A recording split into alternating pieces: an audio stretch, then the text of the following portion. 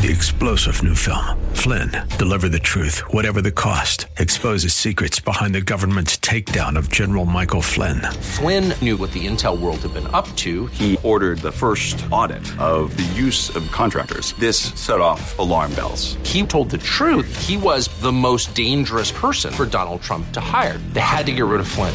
Flynn, Deliver the Truth, Whatever the Cost. Available now. Watch it today. Go to salemnow.com. salemnow.com. And now back to Lifeline with Craig Roberts. All right, back to the conversation. 10 minutes away from the hour of 6 p.m. here on this edition of Lifeline, and a very special guest with me in the studio, Bishop Bob Jackson from Axville Gospel in Oakland. And we've just spent some time talking about where the world is today, biblical prophecy that gives us a glimpse into the direction that this is all headed in, and the challenge that is laid before the church.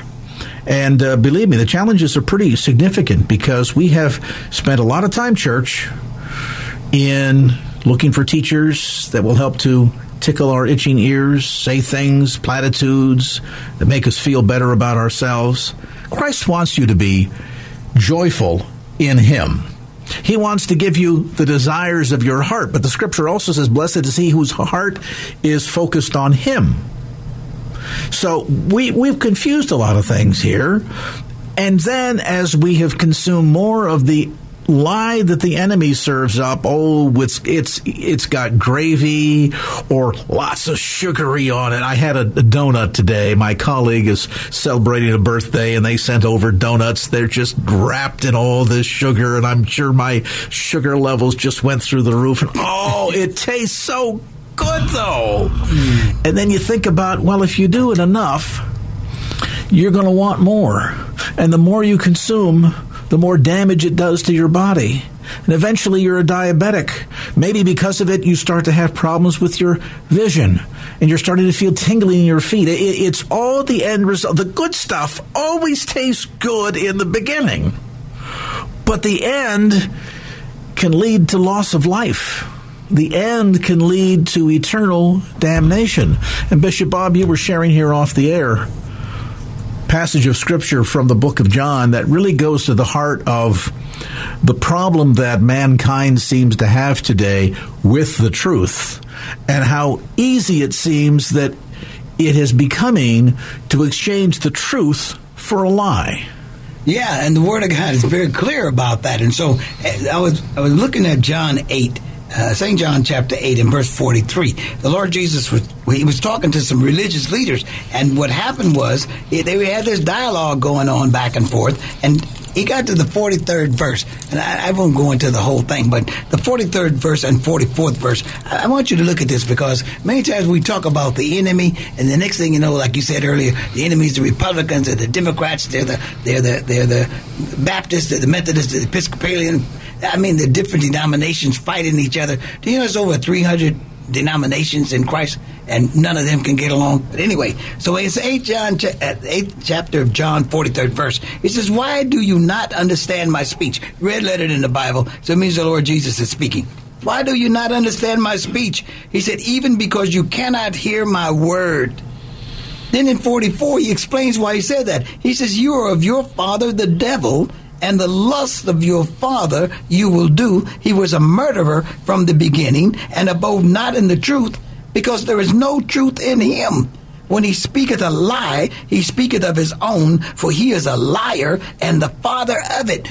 And Greg, I was telling you at the break, I came to the conclusion that, Lord, I never want to tell a lie again. So I warned people. I said, listen, if you don't want to know the truth, don't ask me, because I'm obligated to tell you the truth, because I am not going to lie for anybody. And I'm telling you why I say that, because I come to the conclusion when I read this scripture, every time a person tells a lie, Christian or non-Christian, he's imitating his father, the devil. Because if the devil is the father of lies, every time you lie, you're owning the fact that you're a child of the devil. But every time you tell the truth, and that's what this world is missing as well, the truth. Jesus said in the 8th chapter John again, he said, if you continue in my word, then are you my disciples indeed, and you shall know the truth, and the truth shall make you free. Now, a lot of preachers say the truth shall set you free. No, it doesn't set you free. It will make you free when you get into the truth. But people don't want to hear the truth because it will convict you. The truth will convict you. People don't want to know the truth. Lie to them. They love a lie. But tell them the truth. They get upset with you. They don't want to hear you because they don't want to hear the condemnation, the conviction that comes upon them when you tell the truth. But as Christians, we're obligated to tell the truth, not only to one another, but also even admitting the truth to ourselves. I recently had a leading anthropologist on the program, and we were talking about the issue of creationism versus evolution. And as he shared his story, essentially coming to the reality of intelligent design and the scriptural context for how man came to be, the Genesis account, I said, I'm kind of the persuasion that one of the big motivators and the reason why something like evolution has gained so much traction in this country in the last century since the Scopes monkey trial of the 1920s is not necessarily because believing in evolution somehow feels righter than creation story, but that if we can eliminate God from the equation, if how we came to be has nothing to do with intelligent design, superior power, God of the universe, whatever you wish to label, nothing to do with that, but rather the result of a big bang. There's no examples of order coming out of chaos anywhere in modern history, but we'll leave that aside for the moment. If we can eliminate God out of the equation, and man became a monkey or a fish that grew feet, that became a monkey, that became who we're today, and some people that believe that way, I'm probably inclined to say, if you want to believe you come from a monkey, I'll let you believe it. But the truth of the matter is that sometimes we're afraid of the truth because once we're confronted with the truth, it becomes incumbent upon us to do something about it.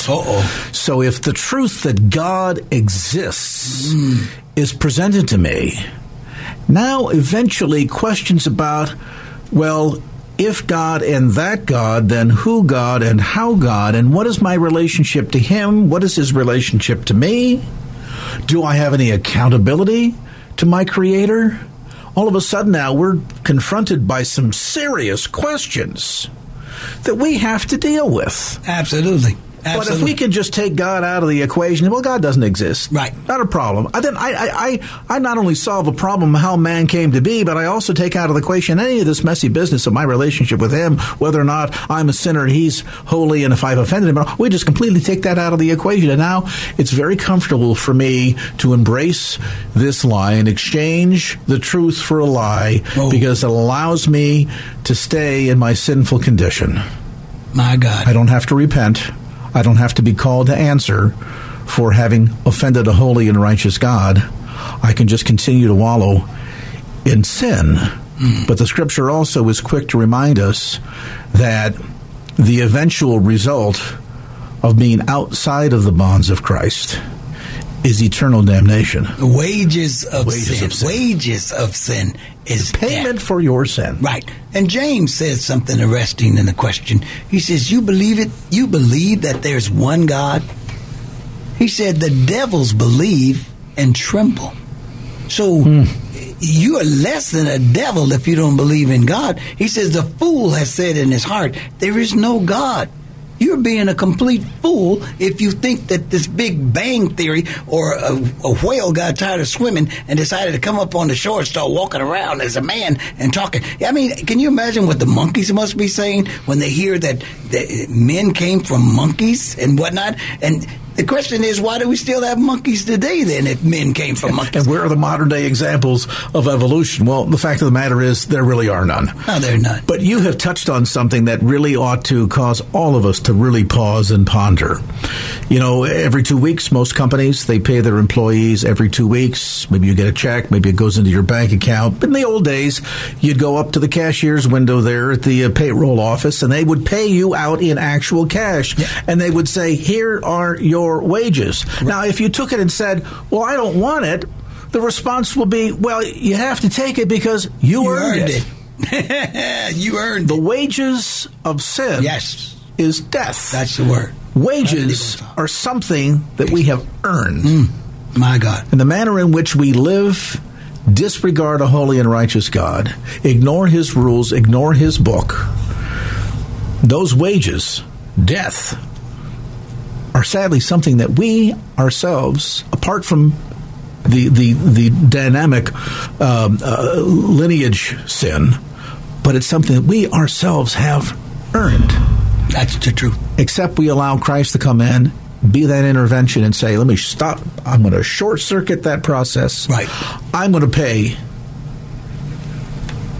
the penalty on your behalf. My God. Even though you earned it. Thank it's you, your Jesus. wages. I'm going to pay that penalty on your behalf. Thank you, Lord. So that in my work on the cross, my shed blood will cover those sins before my Holy Father. And then your sins will be, what does the Scripture say, as far as the east is from the west? My God. My God. God so much wants to be in relationship with this sinful, nasty, dirty creation that shows you that you look at this and say, well, Bishop Bob, I don't understand this. I don't know this side of the veil will ever understand how a holy and righteous God could look at somebody like Craig Roberts and say, but nevertheless, I forgive you. I love you. My Lord. Welcome home, my son. Wow. Isn't that called grace? Wow, it sure is.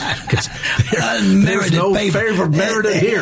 There's no way. And Paul's dialogue, in Romans, when you study the book of Romans, you find out that the Jews were talking about, they had the law. They had Moses giving them the law, the Ten Commandments. Of course, they had 500 and some commandments to it. But anyway, they had the Ten Commandments, and they were God's chosen people and whatnot. And Paul tried to let them know, no, but you have to understand, even you with the law have sinned against the law, because no man could keep the law until the Lord Jesus Christ came. He's the only man that kept the law without spot or blemish, okay? And so his death causes us by faith to receive salvation, which the law could never give. Even in my sin condition, I know to do good, and yet I do it not. You're right in that 7th chapter of Romans. He talks about that thing. And I believe that's what's wrong with a lot of people today in the world. They desire to do good. They want to do good. He said, the things that I should do, I don't do. The things that I hate, that's what I do. He said, now if I do the things I hate to do,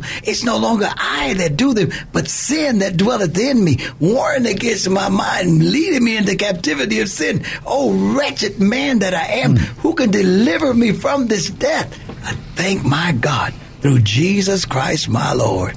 Now we've got two potential directions that we can surrender in.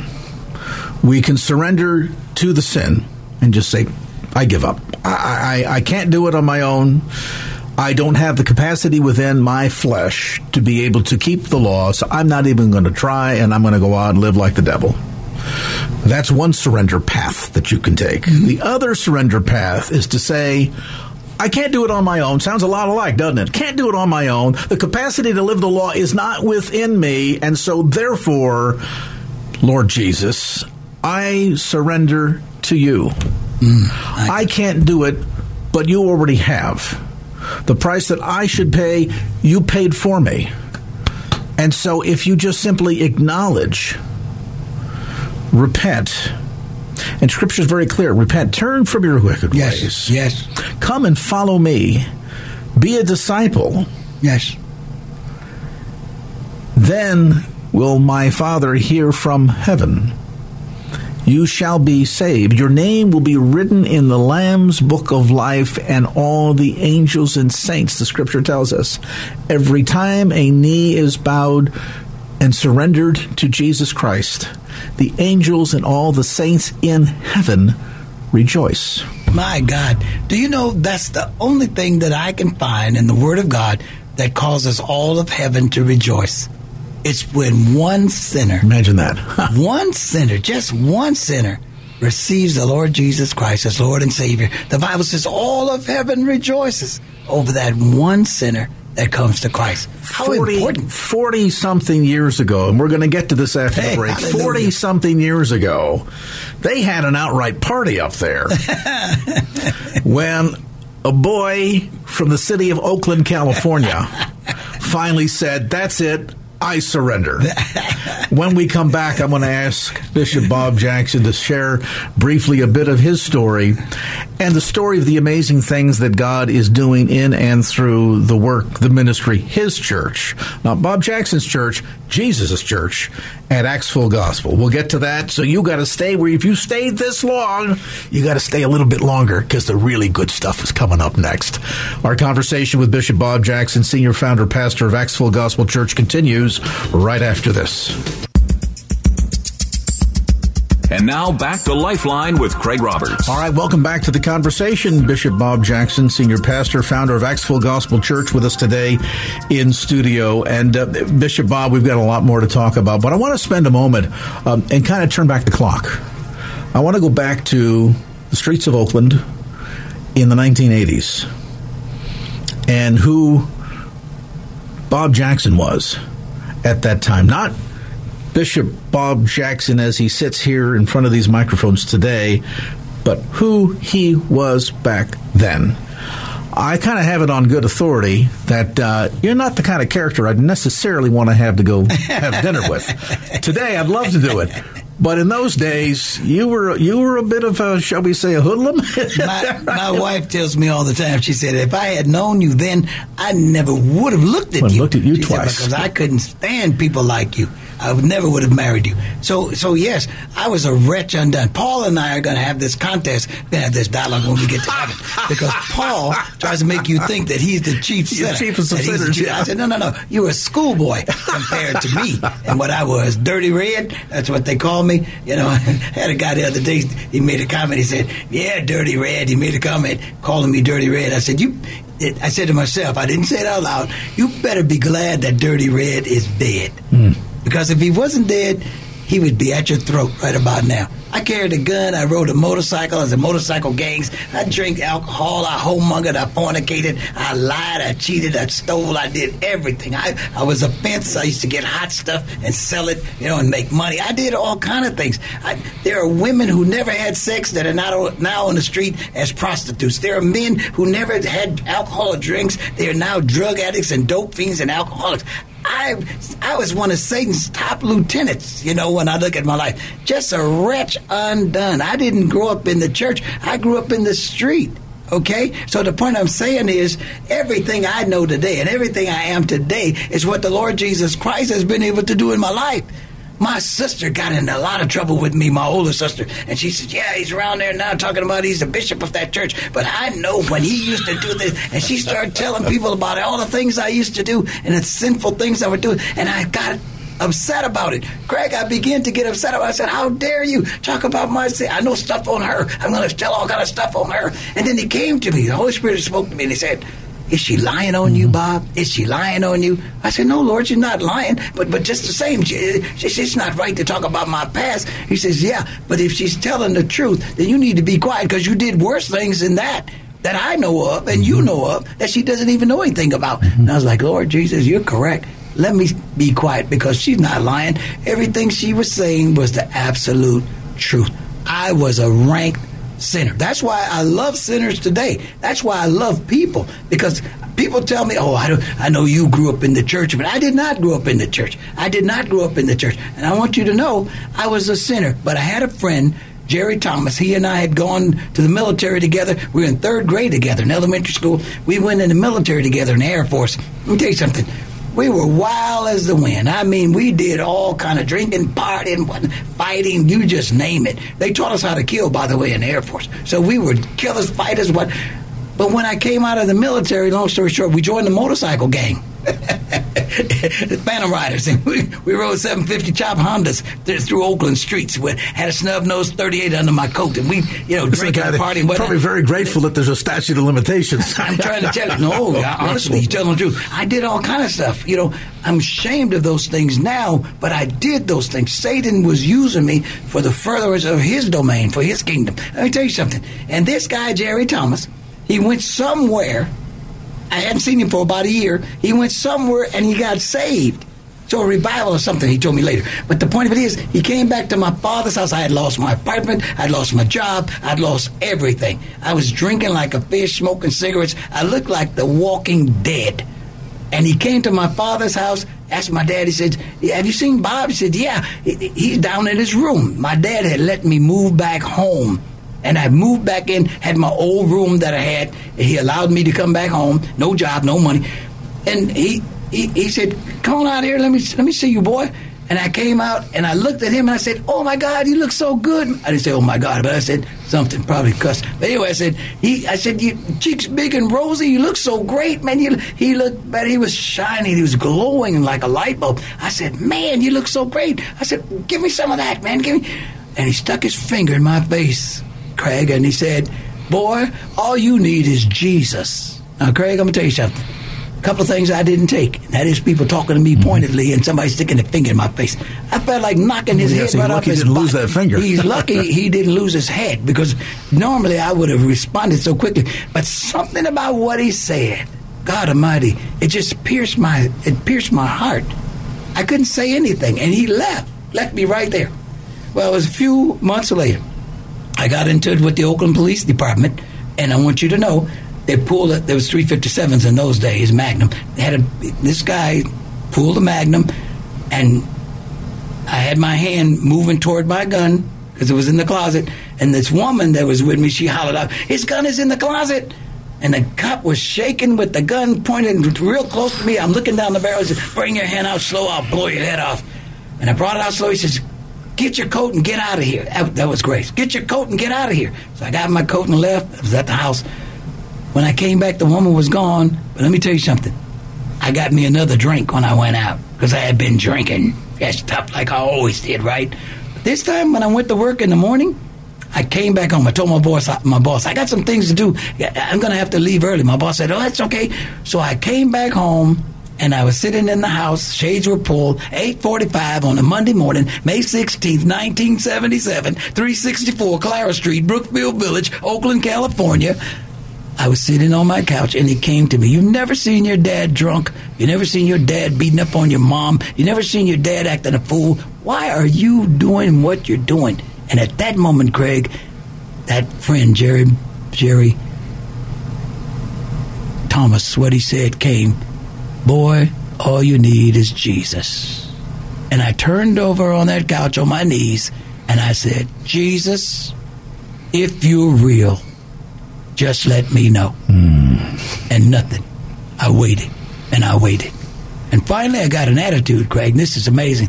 I said, Lord Jesus, if you're really real, just let me know. And all of a sudden, tears began to come from my eyes, and the tears didn't go down my cheek. They actually squirted out of my eyes. It was hot. I just noticed it was like scalding water, hot. Tears squirted out of my eyes, and I began to just repent. I began to just cry, I'm sorry, Lord, forgive me, Lord Jesus. Forgive me, Lord Jesus, forgive me. I can't tell you why I did anything. Lord, forgive me. And I know it was 8:45 when I came home, but I can't tell you anything that happened until about 1:45. 4 hours later, I came to myself. I was still on my knees, still in front of that couch. The place was all wet with tears and slob and whatnot. And I'm telling you, all of a sudden, I came to myself. And when they said, I looked at my hands, and before I had DT shaking, my hands were still. And I noticed, and I was like, so when I got up off my knees, I felt like I could float.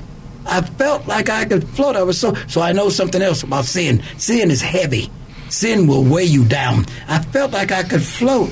I really could. And all of a sudden, I looked down and I saw a pack of Cools in my top pocket. I went over to the garbage can, threw away the Cools. I went over to the under my couch, and I had some seeds. I didn't have any weed. I had some seeds. I flushed it down the toilet. I had some wine and beer in my refrigerator. I began to pop the beer and the wine, poured it all out in my sink. I had pornography, Greg. I had all kind of pornography.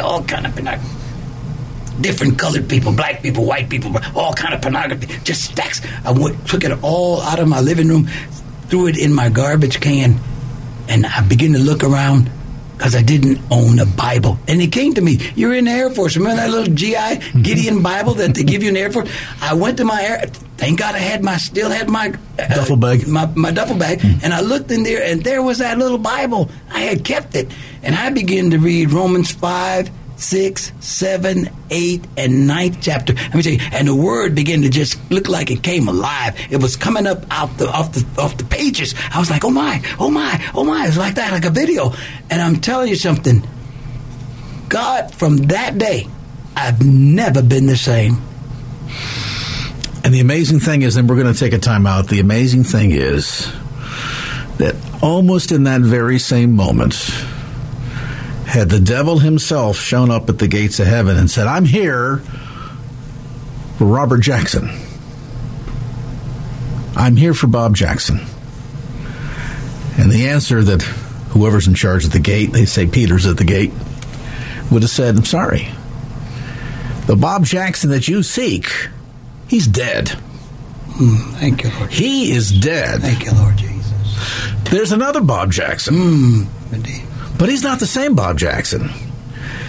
This Bob Jackson is a new creature in Christ Jesus, because old things have passed away. Behold, everything has become new. Absolutely. Absolutely. It's the most amazing thing that has ever happened to me in my entire life.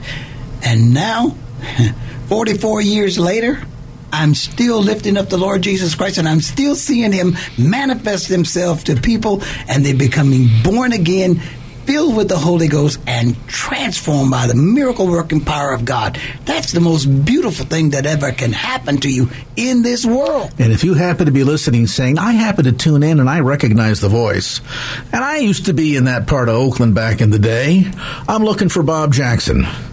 I'm here tonight to tell you that Bob Jackson is dead. But there's a whole new Bob Jackson, renewed in Christ Jesus, a disciple of the Lord Jesus, adopted into the family, heir of the Father, joint heir with the Son. That Bob Jackson sitting here right across the table from me. We'll take a brief time out. We got more, so stay right where you're at as Lifeline continues. When you think about Saul, who later became Paul, one of the not the only, but the principal author of the New Testament, it'd be almost hard to identify one from the other. Saul, a persecutor of Christians unto death, an agent of Rome, though he himself Jewish.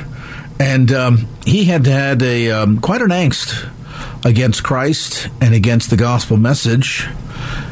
And Jesus said, you're the kind of fellow I think I can use, who has, again, up for debate, not necessarily the chiefest, one of the chiefest, we'll put it, among sinners, because we know Bishop Bob Jackson is going to try to fight for that title. And on that road to Damascus, that encounter with Jesus. Paul was blinded for a time. He had been blinded in that moment, literally, but leading up to that point, he had been blinded spiritually.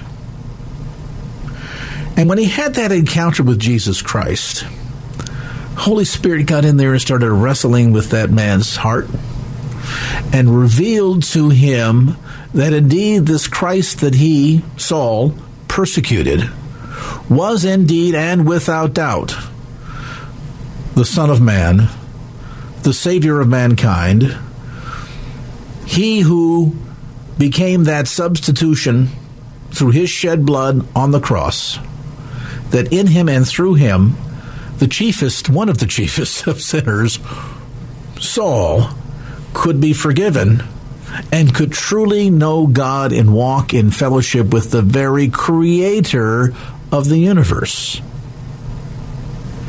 And so that encounter so changed Saul that to help us easier to delineate, Saul became Paul.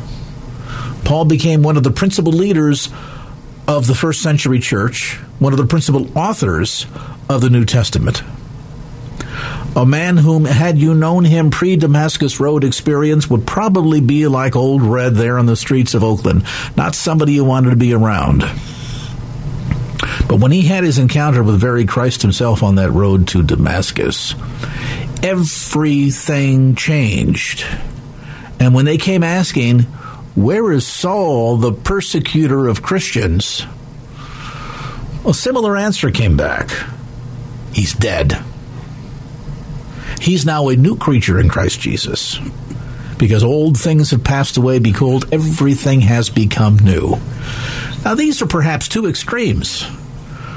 Saul, the persecutor of Christians, Old Red, the rebel rouser on the streets of Oakland, running around with a gang, packing heat, driving motorcycles, getting in all kinds of trouble and run-ins with the cops, keeping OPD up all night.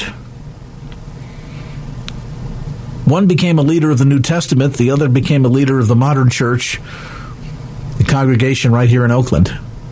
Neither of whom would be recognizable from their former selves to who they are today. And the one thing they both hold in common is a life-changing encounter with very Jesus himself. And I would imagine, Bishop Bob, that there are some eavesdropping on your story, going, wow, I think I might want to put my hat in the ring, make a run at being possible winner, candidate at least for chiefest of sinners. Because if you think that Saul's done some bad things, you think that Bishop Bob Jackson, pre-Bishop Bob Jackson, Old Red did some bad things, let me tell you what I've done.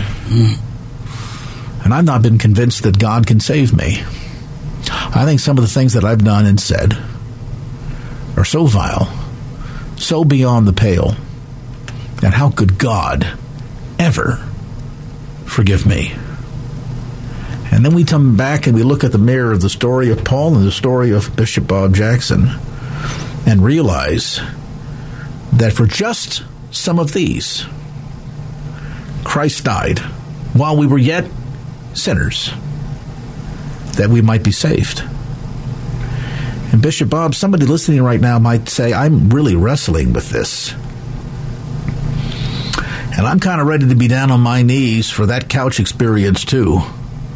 I don't know if Jesus. I'm hearing this on the radio. I don't know. I kind of, knocked around the church, and I ran across this radio station by accident a few months ago, and I've been kind of listening here and there. Maybe you just dialed in today, and you don't know why. But here you are, and you're asking yourself those very same questions. Can I really be forgiven? Can that old me actually be dead and buried? Can there be a whole new me, a whole new life? Can I exchange hopelessness for hope? Exchange fear for faith? Exchange darkness for light? Exchange eternal damnation and punishment for eternal salvation and a mansion in heaven? The answer is an absolute resounding yes, because in Christ Jesus there is neither Jew nor Gentile, slave man nor free. We're all equal in the sights of God. And his shed blood, Christ's shed blood, is freely poured out for any that would come, receive, and repent. Bishop Jackson, take a moment if you would. Speak first to that person who maybe has never, ever had any kind of a relationship, hadn't get any closer to God than in God we trust on the money in their pocket. That's the closest they've ever been. And then if you would, speak to the person that maybe grew up in the church. Maybe he's even going to a church now, but feels as if their prayers go no higher than the ceiling. They have no notion of whether or not God has even forgiven them or accepted them, and they're just unsure of who they are in their relationship with God, but they know they want a relationship with him. Speak to those two individuals and lead us in a word of prayer, would you please? Yes, I'd love to. So those of you that are listening right now, whether you're upstairs, downstairs, in your bedroom, in your cars, wherever you are right now listening to the broadcast, believe me, there's no accident or coincidence that you're listening tonight of all nights, because I'm telling you, the Holy Spirit is just moving upon us in the studio, and he has been moving upon us to minister to you, to speak to you about the greatest thing that could ever happen to you in your life, and that is to receive Jesus Christ into your heart as Lord and Savior. Oh, yes, I don't care what you've done. I don't care what sins you've committed. There's no sins that you've ever committed in your life that the blood of Jesus cannot wash away completely and remove every trace of the sin and the guilt and the shame that you have suffered with for so long. Only the blood of Jesus. Old saints used to say, what can wash away my sins? The answer was nothing but the blood of Jesus. So right now, wherever you are right now listening to the broadcast, and I want to talk to those who know you need to be saved. You can feel the Holy Spirit just wooing you, just drawing you right now at this very moment. Listen, God wants you to be saved. He's got a brand new life for you. And those of you that were in the church and for some reason you left the church, for some reason you backslid or you got back into some sins that you were into previous to salvation, listen, God is not going to throw you away. He hasn't thrown you away. As a matter of fact, He's been waiting for you to come back to Him because He loves you so much. And I want you to know you at this very moment have an opportunity right now to do your first works over again. What is my first works, Brother Bob? It is to repent and ask the Lord Jesus to forgive you of your sin. He said if you confess your sin, He said He's faithful and just to forgive you of your sins and to cleanse you from all unrighteousness. Come on. Whether you are a brand new person, don't know anything about the Lord Jesus Christ, or whether or not you have been in the church for years and all of a sudden you're not in the church anymore, you haven't been going to church, and those of you that's been out with COVID and haven't been to church in a long time, you've broken the habit of coming to church, and it's hard to get the habit back to now return to church. Listen, you too need to come forth right now, tonight. Come on. You're listening right now. All of you that are listening who I'm talking to, right now have a golden opportunity to come back to the Lord Jesus Christ right now. Are you ready? Can you feel God's anointing? Can you feel the Holy Spirit moving upon you right now? Right now? In the name of Jesus. If you could say, Lord Jesus, come on. If you can say, Lord Jesus, come on. Thank you, Lord. Hallelujah. Come on. I want you to repeat this little prayer after me. Say right now, Lord Jesus, forgive me for all of my sins. I believe that you died on the cross and you were buried, and on the third day God the Father raised you from the dead. And right now, Lord Jesus, I open the door to my heart and I receive you into my heart as my Lord and my Savior. Thank you, Lord Jesus. Thank you, Lord Jesus. Oh, come on and celebrate. Come on and give God the praise. Hallelujah. If you prayed that prayer, come on and just say, Lord, I just thank you. I just thank you. Hallelujah. Just praise Him right there. Listen, and then I want to ask you the $1 million question. According to that prayer you just prayed, where is the Lord Jesus Christ? Oh, bless the name of the Lord. If you can truly say, He's in my heart, praise God. Then 1 John 4:4 says, AM 1100 greater is KFAX. He that's in you than he that's in the world. Praise God. Hallelujah. You have just received the King of Kings and the Lord of Lords and the Savior of your soul right now, the Lord Jesus Christ. AM 1100 KFAX. My God, hallelujah. Ooh, thank you, Lord Jesus. I feel the power of God just moving right through the airwaves, touching you and blessing you in Jesus' name. Great. There are two wonderful passages of Scripture, and they're both out of the same book of Romans, that I think you should begin to read, meditate on, and begin to really hold close to your heart. The first from the Pacific in Justice Romans Institute, chapter 10, this verse 9, it is the says, Legal Edge, if thou shalt defending your confess rights with as a thy Christian, mouth the a Lord parent, Jesus, and a citizen. and shalt Here's believe Brad in your Davis. heart Did you know God that in raised California him from there is the a bill dead, pending that would explicitly you ban shall be faith-based saved. adoption and foster? But it doesn't end there. In verse 13, for whosoever, that means Saul on the Damascus Road, that means Big Red and streets of Oakland, whosoever shall call upon the name of the Lord shall be saved. That is God's promise to you.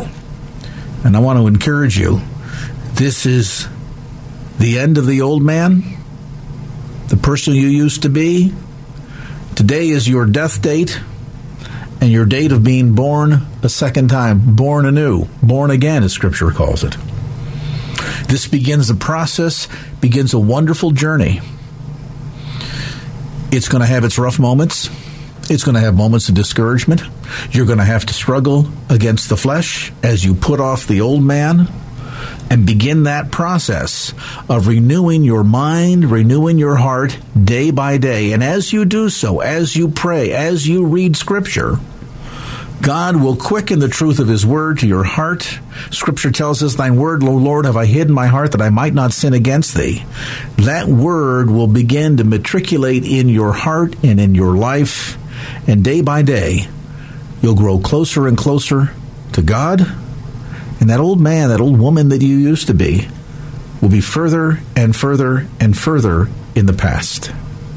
And one day, you'll present yourself before the gates of heaven, and they'll say, we have no record of the old Bob Jackson. Thank you, Jesus. Because everything that he did, God set that sin as far as the east is from the west. Hallelujah. But there's a mansion here. Jesus went and prepared that mansion, set aside on a special street with a special address. And the address says, this is the new home of Bob Jackson. Or the new home of, and put your name in there. Oh, Jesus. Now, beginning this journey not only includes prayer, learning what it means to be a disciple, so that eventually you can learn what it is to make other disciples, and getting into God's Word, but it also means getting into a solid Bible-believing church. And when we come back, I'm going to ask Bishop Bob Jackson to tell us a bit about what God is doing in and through the ministry of Acts Full Gospel Church. You may not be geographically nearby that you can attend. Wherever you might be listening, you can go to KFAX.com. We have a complete list of churches. You can find one, the Bible-believing churches that's near you. But if you say, well, how do I know how to find one? And once I walk into one, how do I know that it's really a true Bible-preaching, Bible-teaching church? Bishop Bob Jackson is going to paint that picture for you as an example coming up in just a moment as this edition of Lifeline continues. And now back to Lifeline with Craig Roberts. All right, we're back into the closing stretch of this edition of Lifeline. It's been such a joy, and I hope you've really been blessed in hearing Bishop Bob Jackson tonight share from the Word, share from his heart. And for those of you that earlier prayed that prayer, and now you have the question, as I've said, get into the Word, get into prayer, learn to be a disciple. Where do you go to find a church? How do you find fellowship? And how do you find true Bible-based fellowship? I'm going to ask Bishop Jackson to tell us a bit about Acts Full Gospel, but before I do, what's that profile? When we talk about how do we identify a solid Bible-believing church, what does that look like for somebody? Well, first of all, it looks like a church that uses the Bible. That's number one. I tell people that Acts Full Gospel all the time, if you don't have a Bible when you come here, you're at the wrong church.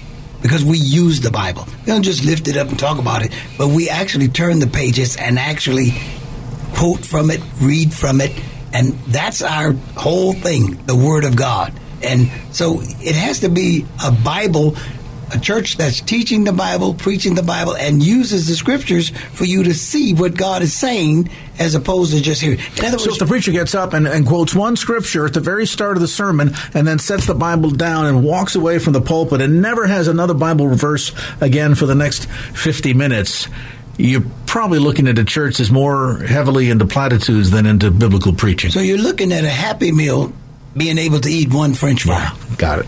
Okay? That's kind of what it is. And when you come to church, you should be hungry for the Word of God. I mean, people make all kind of reasons why they come to church. Come to church to hear good old gospel singing. They come to church to feel good. They have, one lady said, the church has some good vibes, whatever. But the point I'm saying is the real reason you come is that worship and praise and all of that is great, but also for the Word of God. You should have your beer bone, your knife and fork, and you have your Bible, and you're ready to eat. And then you have a pencil or pen or marking pen so you can mark your Bible as the preacher is teaching or ministering the Word of God.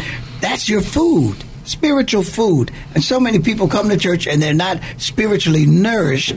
They used to have an expression, I'm not being fed, I'm not fed at that church. And they're telling the truth because the Word of God is the Bible says, the Lord Jesus said, I am the bread of Three-star general Michael J. Flynn, head of the Pentagon Intelligence Agency, knew all the government's dirty secrets. He was one of the most respected generals in the military. Flynn knew what the intel world had been up to. He understood its funding. He ordered the first audit of the use of contractors. This set off alarm bells. The explosive new documentary, Flynn, Deliver the Truth, Whatever the Cost, uncovers the facts behind this scandal. Flynn told the truth. He was the most dangerous person for Donald Trump to hire. I find out the worst enemy that I'm going to face in my life is right here in America. They took my assessment and they wanted me to change it. And I was like, I'm not changing it. They had to get rid of Flynn. With in-depth interviews, archival footage, and never-before-seen personal records of the man behind the headlines. I just felt like I was drowning. Flynn, Deliver the Truth, Whatever the Cost. Available now. Watch it today. Go to salemnow.com. salemnow.com.